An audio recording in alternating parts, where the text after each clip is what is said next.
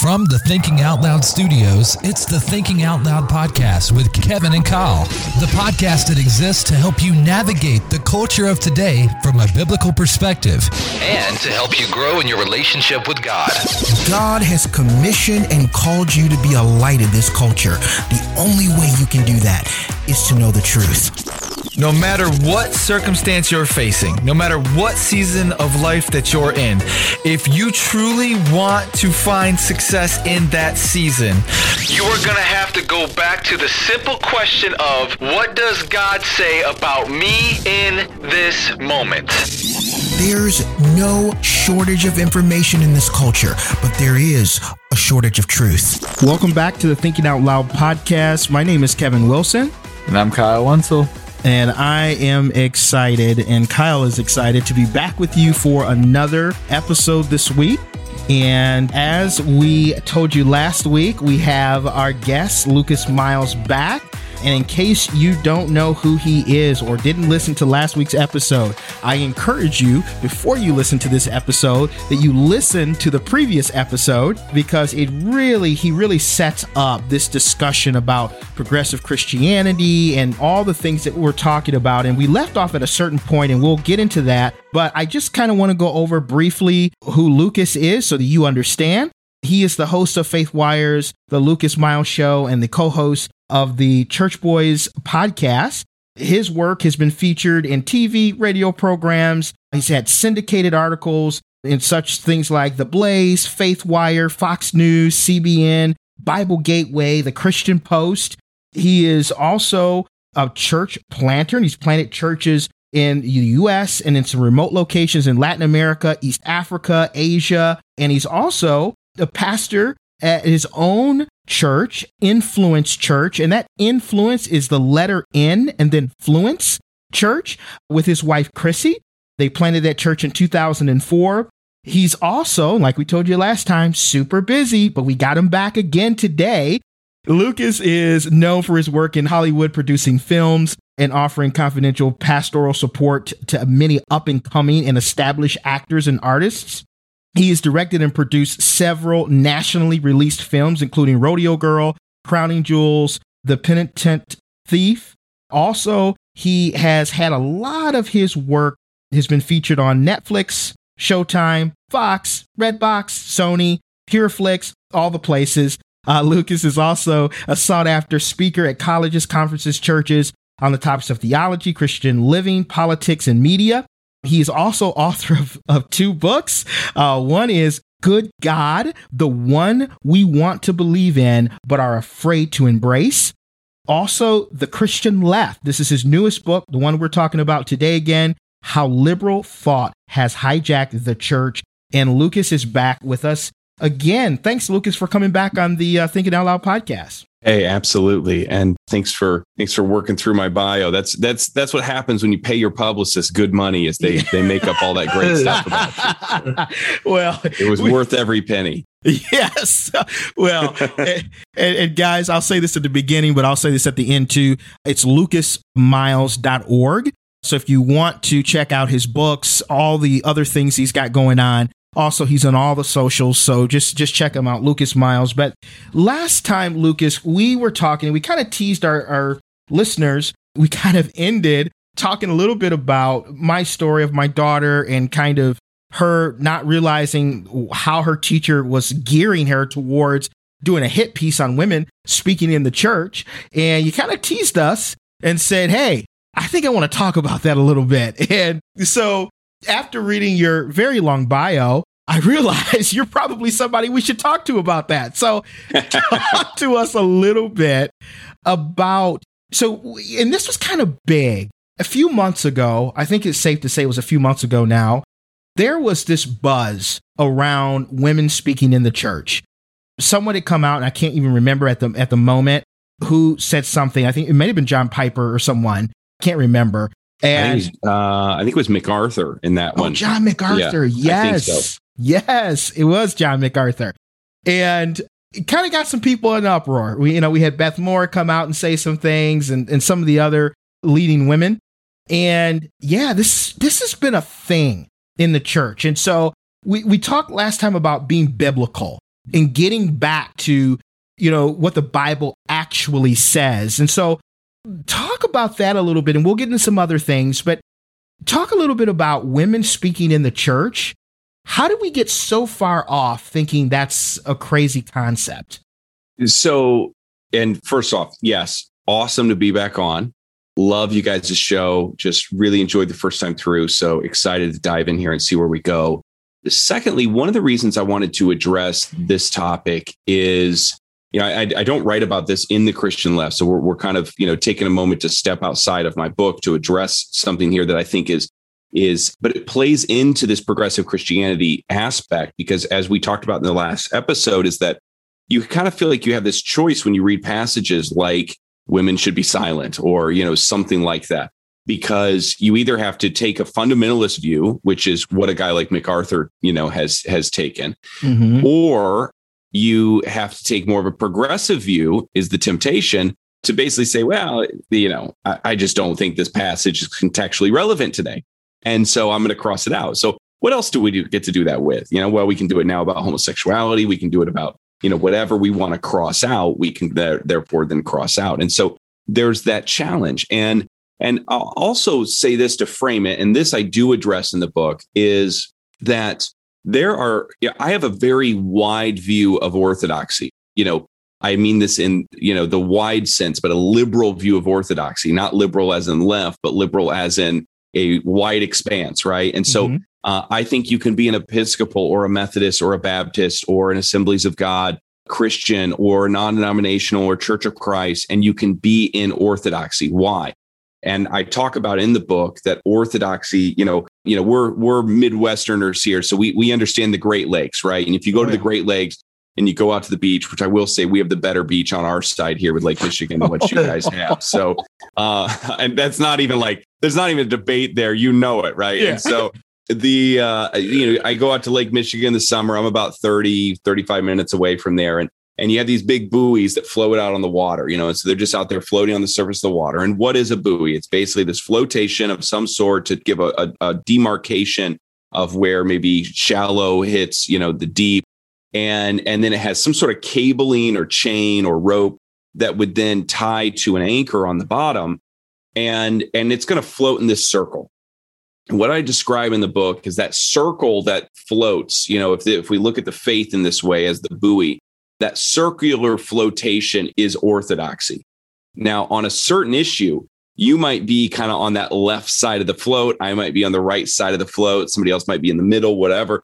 I mean, a perfect world, that buoy would never move. We'd know exactly where the cable is. We know exactly where the foundation is below it. And it would just, if it were frozen there, that's what it would do. But we live in a very fluid world, where there are things that even Augustine talks about the ambiguity of certain passages of scripture, and here's a guy who really, is responsible for really establishing a large portion of what we know as Christian orthodoxy and really spelling it out for people. And I like to claim Augustine as really, a great evangelical and not just a Catholic, because of his views. And he talks about this ambiguity of certain passages. So you can have, when I'm talking about the progressive church, I'm not talking about whether or not somebody believes in a pre-trib rapture or post, or whether or not they let women preach or they don't, or whether or not they believe in speaking in tongues or they don't.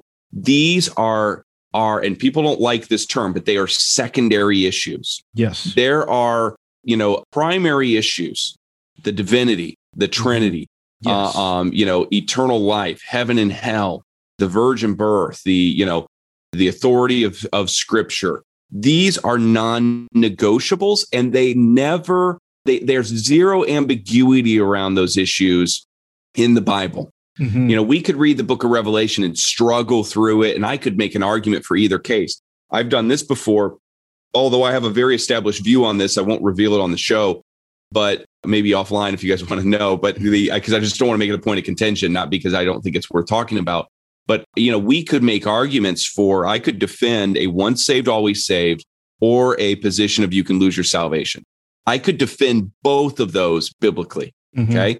Now, which one do I hold to? I think the moment you have to even ask the question, there's something wrong with your view of salvation, because what are you trying to do this weekend that you want to know whether or not you can lose your salvation, right? You know, I mean, Yes. You got a trip to Vegas plan, like what's going on here that you're trying to figure this out for? So, you know, the simple answer is we relate to sin as if we can lose our salvation. We relate to God as if we can't. You know, that solves it all, right? And so, but we could have a different view of those things and still be, I believe, smack dab within this greater Christian orthodoxy. Is there 100% right believing somewhere out there? Yes, but none of us are in it. As one pastor said, 15% of what I believe is wrong. I just don't know which 15% it is. And so if I knew which 15% it was, I'd get rid of it. I root it out, you know? But we're growing in this. So none of us have perfect theology. And this is not about, you know, being a Pharisee and demanding that people have theology exactly like mine, because I know that there's areas that I probably see, you know, poorly. But I don't have questions about the central tenets to Christianity. And when we see people distance themselves from those things, that is when we have to start speaking out. So, but for the sake of conversation here, and to kind of reveal the tease from the last episode. So, for instance, there's multiple passages where Paul specifically is dealing with women in the church. I'll look here at the 1 Corinthians 14:1. And again, this is something that people stumble over. I grew up in a denomination that did not have women teachers, that did not have women elders. My church now, we don't have a problem. My wife has taught on plenty of Sunday mornings, and I have zero issue with that. Why? Because I believe that Scripture shows us women leaders. First of all, we see them in the Old Covenant. We see, you know, Deborah and Esther and different people, and they go, "Oh, Esther wasn't teaching in the church." Well, Deborah was. I mean, yes. she was a judge. She was leading Israel in one of the highest, positions. Exactly. And even in the New Testament, I mean, we see multiple people that, you know, multiple females. There is a reference in Romans 16:7 to a character named Eunice. And it's interesting. That name was masculinized. There we go. I'm an author. Thank you. Yeah. Oh, man. Even when you write for a living, you have trouble speaking sometimes. It's that name was basically converted into a masculine form for a long time within Bible translations until they, you know, Dead Sea Scrolls, other things kind of, you know, over time, they started looking at this, and it's a feminine word. And so the name is Unia, or the name is actually in the feminine, but it's listed in some of the some translations masculine. And so it's Paul is referencing this person who is an apostle, who it was a fellow coworker that is a teacher in the church, and these things. We see, you know, Priscilla and Aquila ministering to Apollos and having, you know, basically, you know, teaching these great, you know, leaders. And we see really, you know, Priscilla take a lead role in that. So there's so many examples of women in the New Testament. Paul thinks so many women, calls them co-laborers with himself. He uses terminology that would make them peers in the church and in the ministry, and not just servants or helpers or something like that. So now, again, if you take this too far, you basically get into a world where there's no difference between the genders. And that's not a world that I believe is a biblical mindset. Right. Or you get into some sort of progressive view that is all about, you know, oppression and freeing people from oppression or whatever. And that gets into some goofy stuff too. But if you just read what Paul says here, and in 1 Corinthians 14, and I have it here I have it in the NIV, but I'm going to read it here out of the King James, is starting in verse 31. He says, "For ye may all prophesy one by one, that all may learn and all may be comforted." And so he's just said, you can all prophesy one by one and all be comforted. And the spirits of prophets are subject to the prophets. That basically means if you're doing weird stuff, it's not just the Holy Spirit doing it. It's probably you doing weird stuff too, because the Holy Spirit and you're able to kind of shape that. I think that sometimes people over spiritualize these things, but that's a different conversation. "For God is not the author of confusion, but of peace, as in all churches of the saints."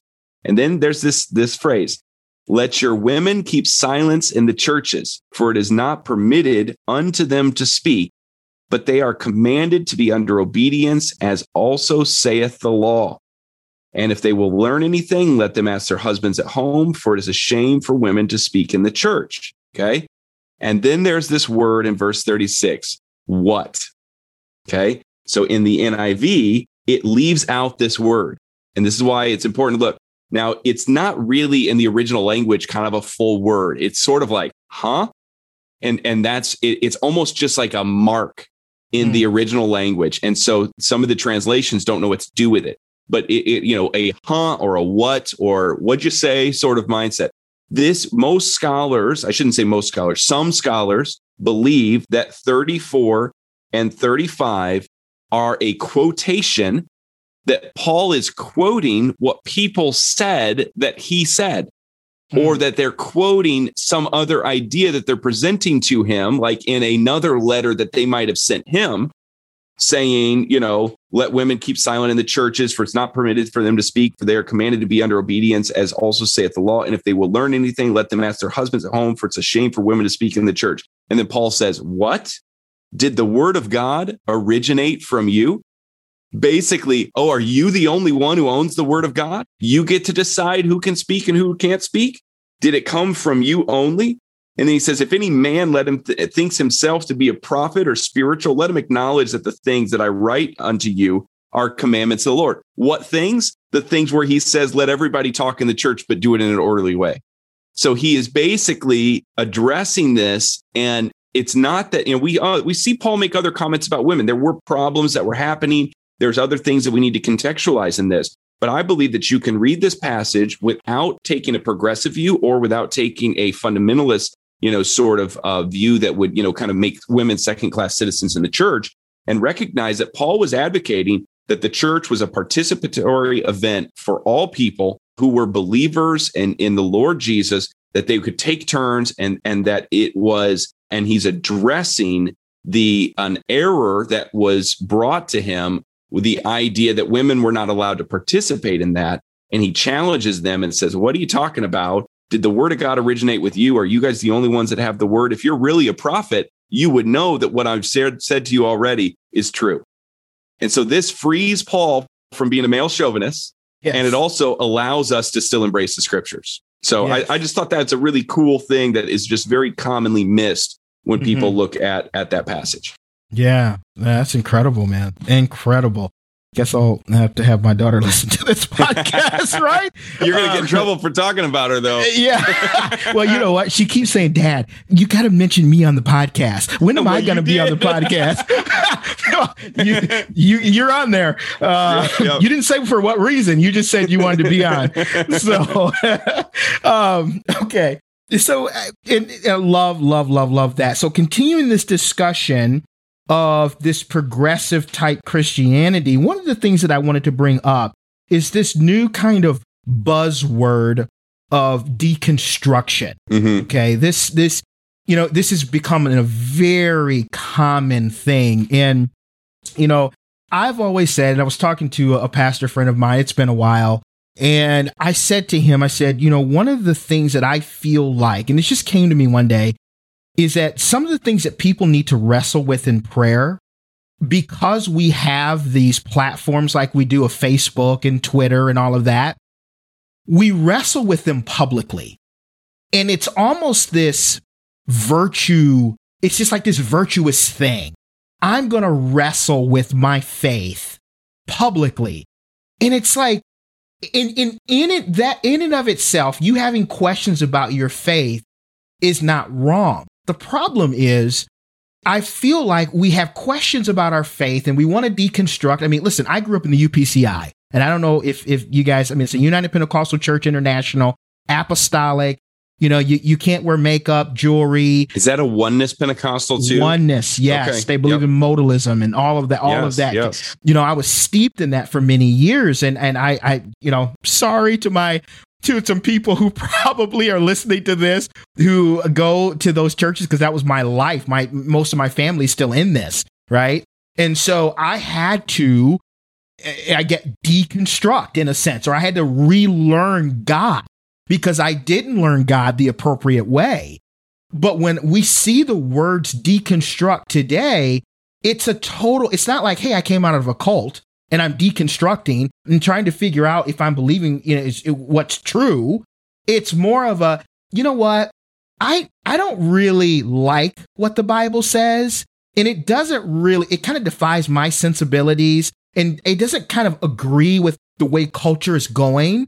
And we're a progressive culture. So it doesn't line up with it. So God, that can't be God, because God would progress, right? God would go along, and it's this idea. And we've seen this recently with people like Josh Harris, who wrote the book, I Kissed Dating Goodbye. We see this with Kevin Max, one of the guys from Hawk Nelson, I believe, was another one who, but it all starts with deconstructing. So wrestling with these hard things that we should be wrestling with God in prayer, saying, God, I just don't understand why love can't just be love. Or why do you create it to where, if my brother is gay and he wants to date another guy, what's wrong with that? But it doesn't happen in prayer. It happens on Facebook. And then what ends up happening is the enemy loves that, because what he does is he takes that and he does two things. He caters to your emotions by a bunch of other people, and sometimes Christians, saying, you know what? I've always wondered about that too. You are so brave for coming out and wrestling with that. You are so brave. And then you get the mob mentality. If you heard of the mob mentality, where people are in a mob and everybody's doing it, and you just get this adrenaline rush and you start doing it too. It's the same thing that happens on Facebook. And then you get 200 likes because people, it's like, oh yeah, that's right. Yeah. And then you get this false sense of being right. And what it does is it sets you up as the person who has this moral standard that's outside of the Bible. And so, and I know I went on a thing there, but I watched this happen all day on Facebook, right? I mean, not that I'm on Facebook all day. I do have a job and other things, you know what I mean? Yeah.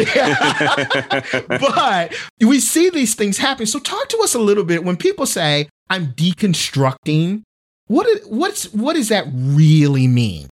So, this deconstruction thing is interesting because it's really connected to, I think, what we had mentioned briefly on the first episode, is this idea of biblical criticism. Mm-hmm. Biblical criticism is really an academic discipline of contextualizing a passage. I mean, to some degree, what I just did in 1 Corinthians 14 would be, I view, not everybody might not agree, but I view a positive form of biblical criticism, right? Mm-hmm. I'm looking at the passage. I'm challenging some of the current, interpretations of the passage. But what am I doing? I'm not going outside of the context. I'm not changing words. I'm not adding anything to scripture. There are no punctuation or quotations in the Greek language. So we only can know something is a quotation or has punctuation based upon context that we read it in, or seeing some quote or some reference to it, from a similar time period or another book of the Bible. And so a passage like that has a degree of ambiguity to it. And so the rules that, say, somebody like Augustine would give in his book on Christian doctrine, where he would say that if you come across an ambiguous passage, that you should first look for other passages that are about the same topic that aren't ambiguous and take what they mean and apply that to this passage, So if I see that God is a certain way, or that God is, is righteous and holy and stands against, sin and these sorts of things, but I try to, on another passage, twist it in some other way. Or how many other passages show us the reality of heaven and hell? But we have somebody like Rob Bell that went to great lengths to try to tell us that in a couple passages that the word was talking about a trash heap on the outskirts of town rather than eternal hell. And so he focused on the minutia, and he left all the passages that speak very clearly about these things alone and just highlighted the ambiguous. It's total opposite of how an Orthodox view of Scripture would ever tell you to contextualize a passage. And so you can deconstruct something if you do it the way that Jesus did it. And here's what I mean. Jesus said, I'm going to tear down the temple, and then went on to say, but I'm going to rebuild it in 3 days. Mm-hmm. So if you want to deconstruct an understanding that somebody holds that you believe is wrong or against Scripture or whatnot, there is freedom for the believer to be able to do that. But we have to not leave it there. We have to then go back and rebuild the faith and the understanding upon the Word of God, so that they are not left in a position of question. One thing, kind of maybe playing off a question you asked me last episode, was how do we get here with progressive Christianity? One of the reasons we got here, beyond the historical context and the philosophical context, but the practical side of it, is we had the birth of the megachurch and the seeker-sensitive model. And they did a great job winning converts for the Lord, but they did a really poor job of making disciples. Yes. And so you had a generation of people that were only hearing 1 or 2 verses per service and weren't spending a whole lot of time reading the Bible on their own. And there was a high level of biblical illiteracy. Yes. I mean, I was talking to somebody here recently that is part of a seeker-sensitive church. And I was just trying to talk about basic concepts of scripture. And I don't mean this in an elitist way. I couldn't dumb it down enough to get them to even understand what I was talking about, because their general view of scripture is just a John 3:16, and that's all they know.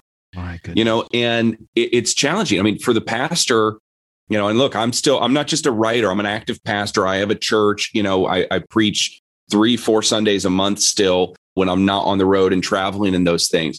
And so, I'm doing this, but there's, 10 years ago, I could preach and talk about Moses and Elijah and David and Samuel, and people would nod their head at least somewhat. Today, I mention certain characters in the Bible and people are just looking at me like, who? Does he play for the Astros? What's going on here? And we're not coming to the conversation with a knowledge of the word enough to sometimes even, you have to start from scratch. Yeah. And that's why things and again, I'm not Catholic, although I'm a very Catholic town here in the fringe of the University of Notre Dame. But that's why something like catechism developed in the church very early on in church history. And, we then kind of call it in the evangelical world Sunday school. But the seeker-sensitive movement kind of demolished that. And so it's hard to bring stuff back after culture's kind of rejected it. It would be very, weird to kind of bring that back. But I think there would actually be a great benefit if we had a revival of Sunday school in the nation as a place to be able to learn and develop some of these teachings, to ask questions that you can't always do during the Sunday morning service because of the number of people in the room and how much of a distraction that would be. And so the seeker-sensitive movement gave birth to what? The emerging church. And it, really presented itself as a church in a state of questions. And, we see figures like Rob Bell and a guy like, Erwin McManus, who I've actually interviewed him on my podcast show.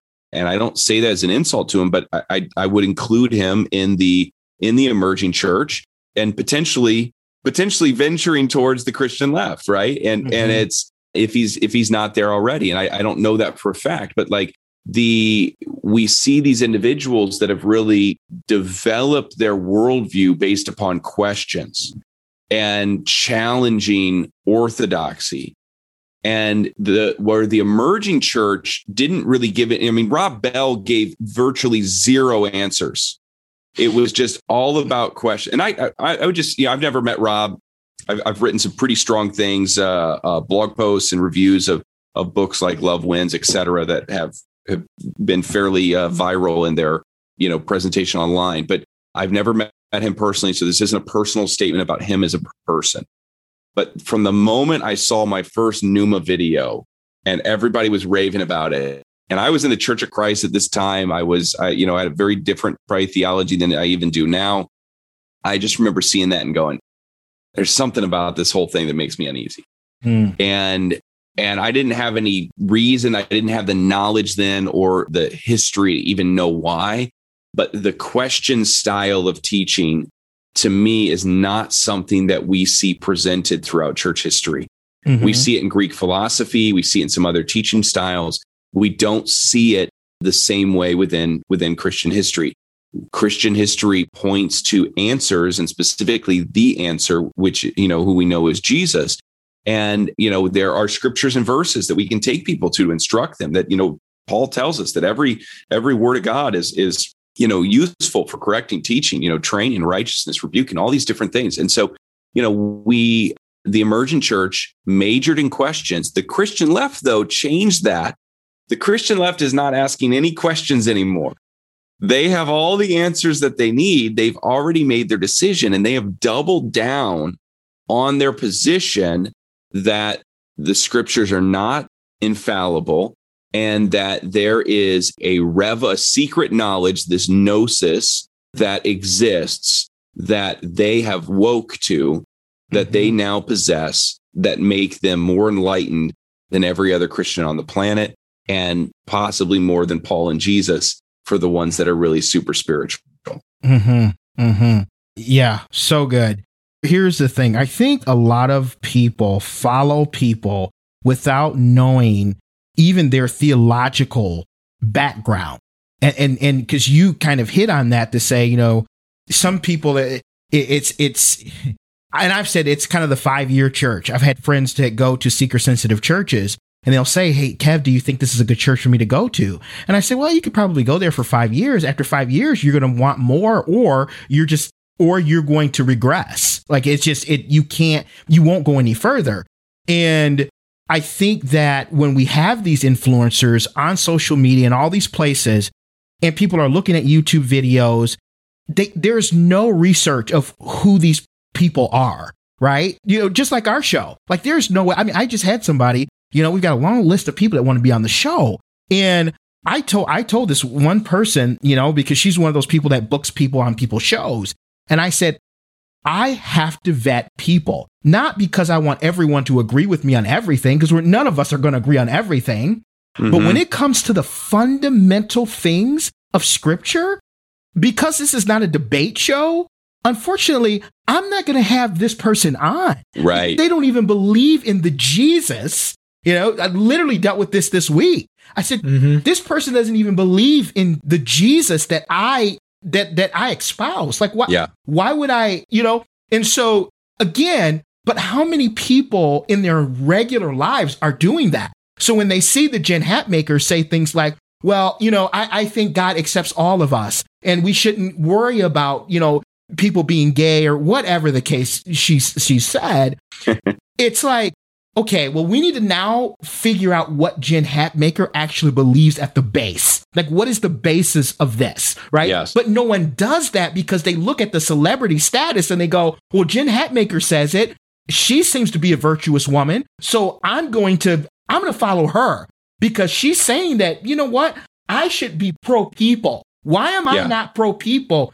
And hashtag sorry to this community that I haven't been better. And it's like, guys, we can learn to love people where they are, but also love them enough, like Jesus, to help them to disciple them, which is a huge word. And you said that, is the lack of discipleship, but to disciple them to Jesus, right? To help them to understand who Jesus is. Once they understand who Jesus is, there's so many things you're just not going to want to do. And if you do want to do it, you'll realize it's wrong. And Paul said, hey, there's things I want to do that I can't do.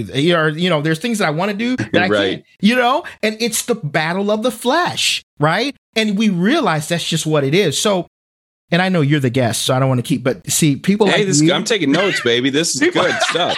People like you get me excited. I love this, but it's true. We need to vet. Who are you listening to, right? Let's know who we're following and what the basis is. Is it rooted in the Bible? But yeah, the deconstructing thing for me has just been a very, you know, because I listen to a fairly liberal podcast every week. It's a Christian liberal podcast. And one of the reasons why I listen to it is just for research purposes, to see what's out there, what people are saying, you know. And I just looked at one of the posts, and I'll probably get in trouble for this. I looked at one of the posts from one of the hosts today, and he said, Happy Pride Month. Jesus loves you. And it's all of these people under there that's going, wow, I've never heard a Christian say this before, and I hope this becomes the norm. Yeah. And if I were to say, and I know if I were to say anything, I am a hate monger. I hate, you know what I'm saying? And it's like, I don't, for the life of me, I feel like we'll never be the unified church. You know, Francis Chan just wrote this book, you know, Until Unity, right? we'll never be this unified church until we come back to the Bible. I just don't know how we're going to, So anyways, I really appreciate you talking a little bit there about, deconstructing and all of that. You also talk in your book a little bit about common words that's stolen by the Christian left. You say things like God bless you, inclusive, God's plan, unconditional love, social justice, and spiritual moral obligation. Can you talk a little bit about this social justice? Because that's a big buzzword as well. It's a big one. And it's, this really brings us into this conversation about liberation theology and also what's known as critical theory. And, for sake of time, liberation theology is basically it's a relatively new viewpoint. It was really formulated in the 50s by a Catholic priest that was very infatuated with Marxism. His name was Gutierrez. And he sort of combined this Catholic view with Marxism and began, calling this liberation theology. In America, it took on a different form. Certainly the Catholic variant made its way here eventually as well, but it also was picked up within African-American churches and became known as Black liberation theology. And so there was a writer named James Cone who was very pivotal in that. He's got one of his books I just read here recently. It's now, 50 years old, and James Cone has passed away, but is called The Theology of Black Liberation. And this is some of the most disturbing literature you will ever read that has any sort of Christian label on it. Cone speculates that, and it seems to, I guess to be fair, he seems to infer and suggest that although it might not be the best way of doing the will of God, there are certain situations that might call for throwing what he quotes as a Molotov cocktail into, quote, Whitey's storefront, and that this is a form of doing the will of God to push back against oppression. He talks about doing, quote, whatever it takes. He criticizes people that don't understand riots and looting and the burning down of cities to push back against oppression, that this is actually the Christian response because God is Black, would be a quote that he has. And anyone who is not oppressed is an oppressor. And so this is, people go, oh, wait, I thought we were talking about social justice. All of a sudden we're talking about race, right? It is interrelated. And the social justice gospel is the softened version of, it's like liberation theology light. If it were a soda, it'd be diet liberation, right? It's just like this light version of the real thing that has been presented to the church. And it has been really grabbed a hold of by certain denominations. I think have embraced it more than others. Originally, some of the more liturgical denominations, Episcopals, Catholics, Lutherans certainly grabbed a hold of it. Not every sect of those, but certainly the more liberal variants. It was also very widely embraced by the Vineyard. And I'm a fan. I think that, there's elements of Vineyard Church that I really like. But when you look at Vineyard Church, you either see really strong charismatic Vineyard churches, or you see very liberal social justice minded Vineyard churches. There's not a lot of uniformity among those. And I think people will go to one, love it, and then go to another one and get, sucked into liberal ideology. And so this social justice concept really came in there. And then, of course, through a lot of Christian pop culture, and every concert you go to, they're talking Compassion International, they're talking, adoption of kids. And look, on the surface, all that is great. A lot of these organizations, though, are now teaching critical race theory. They're embracing these things. And I'm not saying that about, say, Compassion necessarily, but I'm saying that a lot of our large Christian nonprofits have been affected by this. I'm actually doing some work on this right now. Not prepared to release all that information, but that will be something else that I'll be releasing here in the future, is some more information and stats out there on how much these kind of destructive doctrines have affected a lot of our really, mainstream Christian, organizations, much in the same way that the Boy Scouts or the Girl Scouts or the YMCA used to be great, strong Christian organizations. And over time, they drifted into progressivism. We're seeing that with a lot of our, kind of programs that are focused on, feeding, adopting kids, or sponsoring kids in other countries, drilling wells, that sort of stuff. A lot of those have moved away from the gospel as the primary thing into some sort of secondary viewpoint. Some of them have actually embraced, critical theory practices in their hiring, for staffers, et cetera. And they're, strongly promoting that. And probably all you have to do to figure out who's who is look at their Twitter feed like right now, today, to see how many of them said Happy Pride Month, right? I mean, that's going to start telling you kind of where some people are, in terms of that view. So this social justice gospel, it is just a softened version of liberation theology or critical race theory that teaches that basically man is good, but the system is bad, which is the exact same thing that Marxism teaches. Man is good, but the system is bad. Ironically, it's the exact same thing that Gnostics taught, was that man's spirit is good, but the universe is bad. And we're trapped in this bad universe. And so we trace this all the way back to the New Testament. There's nothing new under the sun. Mm-hmm. And so this new view of liberation theology or critical theory, it presents that what we have to do as good Christians is we have to rebel against this oppressive system. And we do that by speaking truth to power. We do that by apologizing for any part that we had in that oppression or any part that we didn't have in that oppression, right, for that matter. And the only two sins that an oppressed person can commit, according to James Cone, is one, being nice to your oppressors, which is why there was recently the woman who prayed, God, help me to hate white people. And so she's doing that because it's a very established theology. That was her confessing that she has sinned according to liberation theology because she has been nice to her, quote, oppressors. And so she was asking for God's help to hate white people. And this is something that Cone criticized the minority communities about, is because he viewed them as being too nice to their oppressors, the people that he deemed their oppressors in those situations. The other sin of the oppressed community is to fail to acknowledge that they are oppressed. So, if I speak here very frankly here on this conversation, Kevin, you as an African-American man, yes, if you say I'm not oppressed, according to liberation theology, you are in sin. Okay. And that is a view. Now, are there problems? Are there issues? Are there problem people? Are there maybe, certain areas of society or even of the nation that are more prone to certain viewpoints than others? I am sure. And this is not to discount anyone's personal experience that they've had. But the moment we take a personal negative experience and we make it a universal experience, we are robbing people of personal responsibility.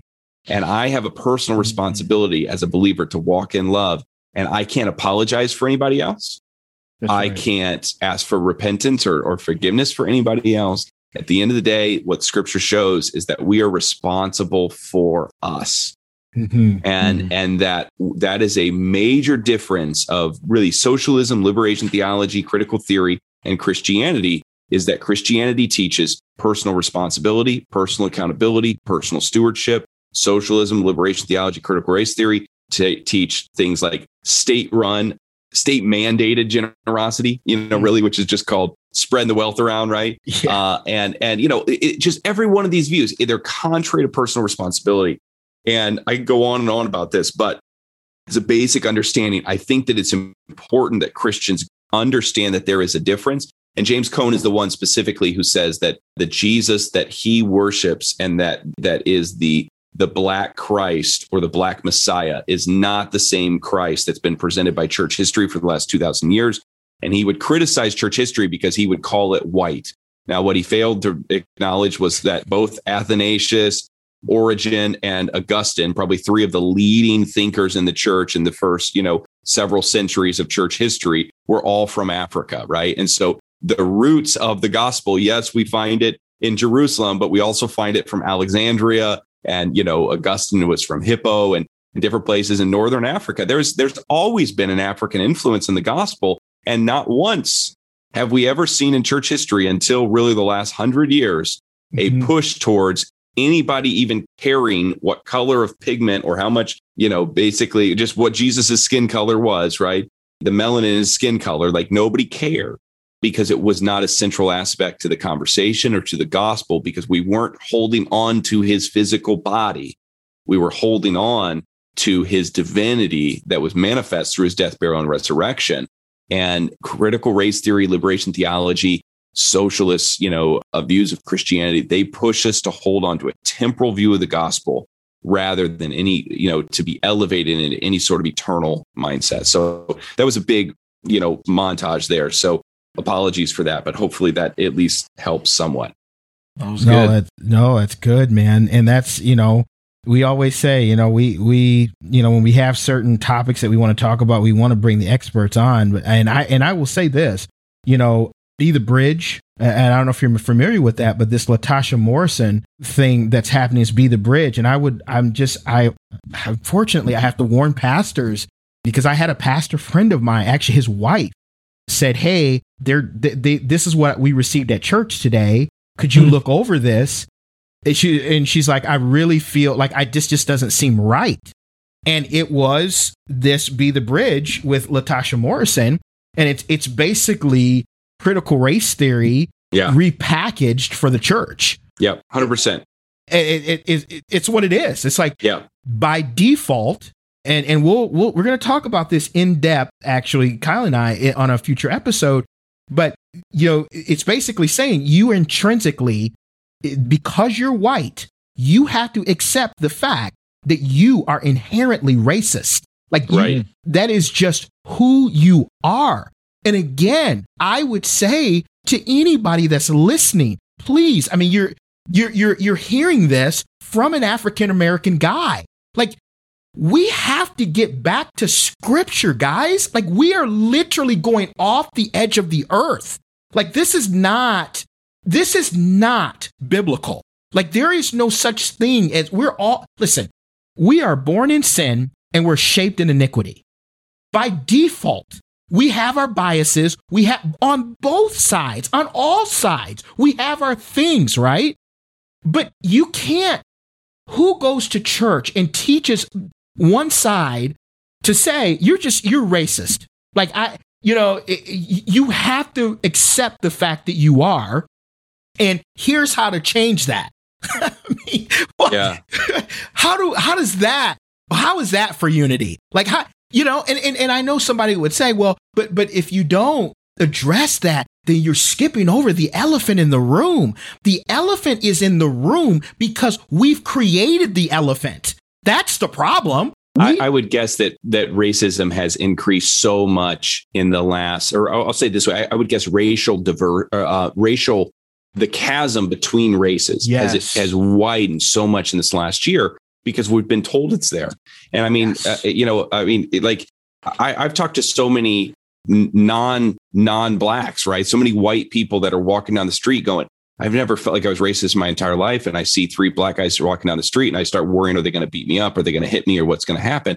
And because they've been told that there is this division, that they are this certain way, and that everybody, who doesn't look like them is this certain way. And it's really, I mean, it's so tragic, but it's done exactly what they wanted to do. I mean, this is a major effort to create disruption, and that disruption worked. I mean, and not to go conspiracy theory on this, but there was a push, whether it was by the left or whether it was just by the powers of this world, to put a cosmic shift in this nation in place in the last 12 months.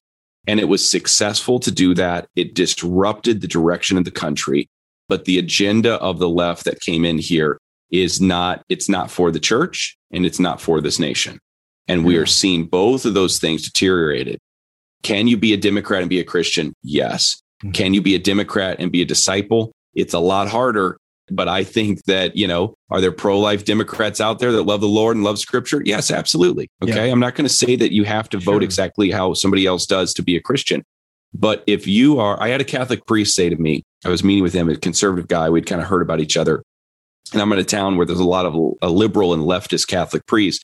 And this guy stands out as one of the few really strong conservative Catholic priests. And I said, how do you deal with this?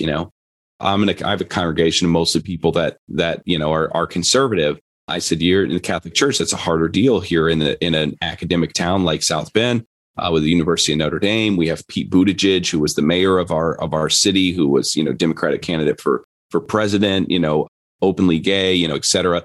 And he goes, here's the deal. He goes, when I read the party platforms, and he goes, I've done that. I read the Democratic Party platform and I read the Republican Party platform. He goes, within the Democratic Party platform, as a Catholic, there are what we called, this is him talking, 9 intrinsic sins listed that if I accept the party platform, that I would have to automatically commit by embracing that within the Democratic Party platform. He goes, there's 9 intrinsic sins. He goes, when I read the Republican platform, he goes, there's actually 0 intrinsic sins listed in their language.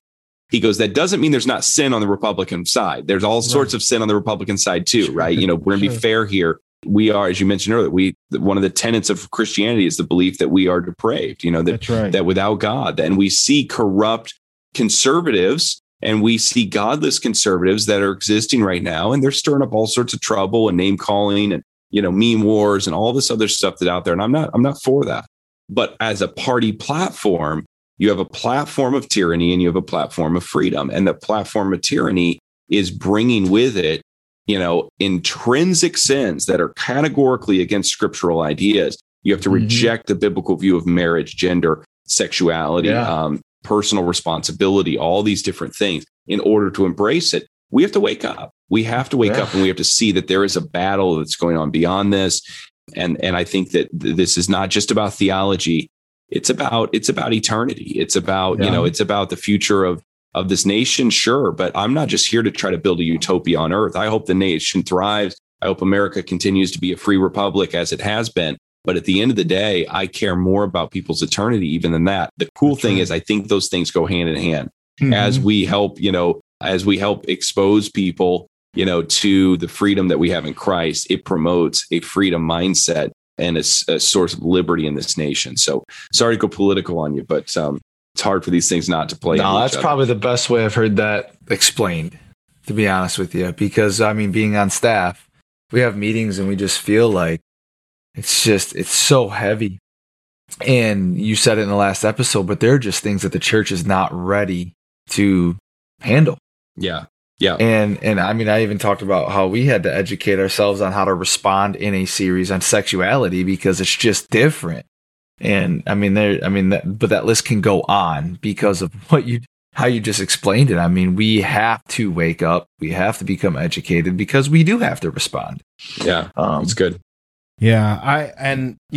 I just think that at the end of the day, you know, and I'm thinking about listeners that is probably listening going, okay, so because we have listeners on both sides, you know, that of this. And I guess my question, Lucas, to you would be how do we get to that center? Like, what is it? What does this look like on a Tuesday morning? Right. Because, you know, we say, you know, we need to be biblical. We need to, you know, because you think about sources and people are like, well, but this person has millions of followers and I just don't understand. Why would I believe this guy versus this guy? Like, all of those things go through people's heads. You know, does this show have an agenda? Right? You know, are we Are we trying to push an agenda? And I'll tell you right now, as the host of this show, the only agenda I have is to get us back to the Bible. Sure. Right, left, middle. I could care less. What I want is that we are the bride of Christ, because I feel like we're in the greatest moment of the church's life right now. We can shine the absolute brightest. Mm-hmm. So my thing is, for the person who's like, you know what, I just feel like you guys are just right, or I feel like you guys are just this or that. How does this look on a Tuesday morning with a mom who is just trying to raise her kids? Maybe she's a single mom. How does she find truth? And yes, the Bible, but how do we get to be centered on what's important? What does that look like, I guess? Yeah, I mean, you know, certainly, I guess, you know, to keep this short kind of as we wind down here, I think that it's, yes, the Bible, and scripture tells, you know, we read the Old Covenant where it says, you know, write this on your doorpost, you know, speak it over your children. You know, I mean, there's just this mulling over, this mastication, you know, of chewing this up and, you know, in our, you know, just getting it really pushed into every single crevice of our minds and thoughts. And I think that is something that we do really poorly as believers. And I think that we have a tendency to kind of see scripture as sort of trite, or I know I'm supposed to read the Bible, but give me something else. Right. And so like, it's like, no, it's like for reals, like we've got to come back to this. And I think that begins to, reestablish our viewpoint. Now, also getting other good content in, making sure, knowing what your kids are watching, knowing what, they're putting into their minds, and protecting them from, sources, people, information. Sometimes, teachers, as you talked about, in the last episode, like that are seeking to, contradict the word. I think that people that want to get more involved, get on the school board, have those conversations about what are we teaching about religion here, and I think we have there's an apathy. I haven't really talked about the things that exist on the right a whole lot. So, we might, I'd be down for another episode sometime in the future to talk about the problems that we got to deal with on the right. But, one of the things I address in the book is this cycle of what I call worry, anger, apathy. And that we see a lot of the church that's caught in this. They get worried about all this stuff. What are we going to do? I'm so worried. And, Biden and, Obama and all this. And then they get worried, and then they get mad. And then that anger comes out, and name calling, distancing themselves from people, meme culture, everything else. And then after a while, they throw their hands up in the air and they go, it's never going to work. You're never going to fix them. You're never going to change them. And they go into the worst of the three, and that is apathy. And apathy, I believe, is where a large percentage of the church lives. Mm-hmm. It's why only 10% of the people are volunteering. It's why only, a smaller percentage of the people are giving and being the main donors. And that apathy is also crept into these issues. If we really want to take back the church, if we really want to restore orthodoxy, if we really want to protect, this nation from going awry, we have to put time and energy and effort and money and finances in doing it. And, I go to local political meetings, almost every single one that I can that I'm in town for. I go to conservative political meetings to hear what's going on in the community, to address it. I own a media company. We haven't even really talked about that other than mention the bio, but, I've spent a lot of time in Hollywood. I've worked with, major studios and distributing content, et cetera. I've done deals with Sony, Redbox, Netflix, Walmart and others. And so I go there and I consult on media. If they need help, I'm there to help them. I put my dollars into it. I put my employees working on things that I believe in and that I can help further. I mean, those are things, and I'm not here to, to just talk about and toot my horn here on this. There's so many people that are doing way more than I am in that space, but I want you to see that there's ways that we can all get involved. I'm using my talents and resources, something that I know, to be able to help with that. If you're a physician, get involved in the conversation about all the politicizing of medicine right now. Let's get in that, show your expertise, flex in that space. If you have if you're a parent, get involved in the schools. If you're a pastor, get involved in the local, bring a group of pastors together to talk about the issues. Cut down the denominational lines and say, hey, can we just agree that we're going to disagree on some small stuff so that we can agree on the bigger stuff? What if 50 pastors in a community went to the mayor and said, look, we're not going to stand for critical race theory in our churches. And we're just going to make a statement. We're going to do a press conference and we're going to talk about how this is anti-biblical and we're going to stand up for these things, and I mean, I'll give myself ideas even as we're going here, but there's practical things that we can do every single day, and we can have more influence. My church is called Influence Church. There's no I, it's NFLUENCE for a reason. And that is, I believe that as Christians, we are called to be influential. And, we've seen that in maybe some exaggerated ways in, kind of the health and wealth message. But I believe as Christians, we are called to make this world a better place, also to be ambassadors for the next life, what Augustine called the two cities, the city of man and the city of our God.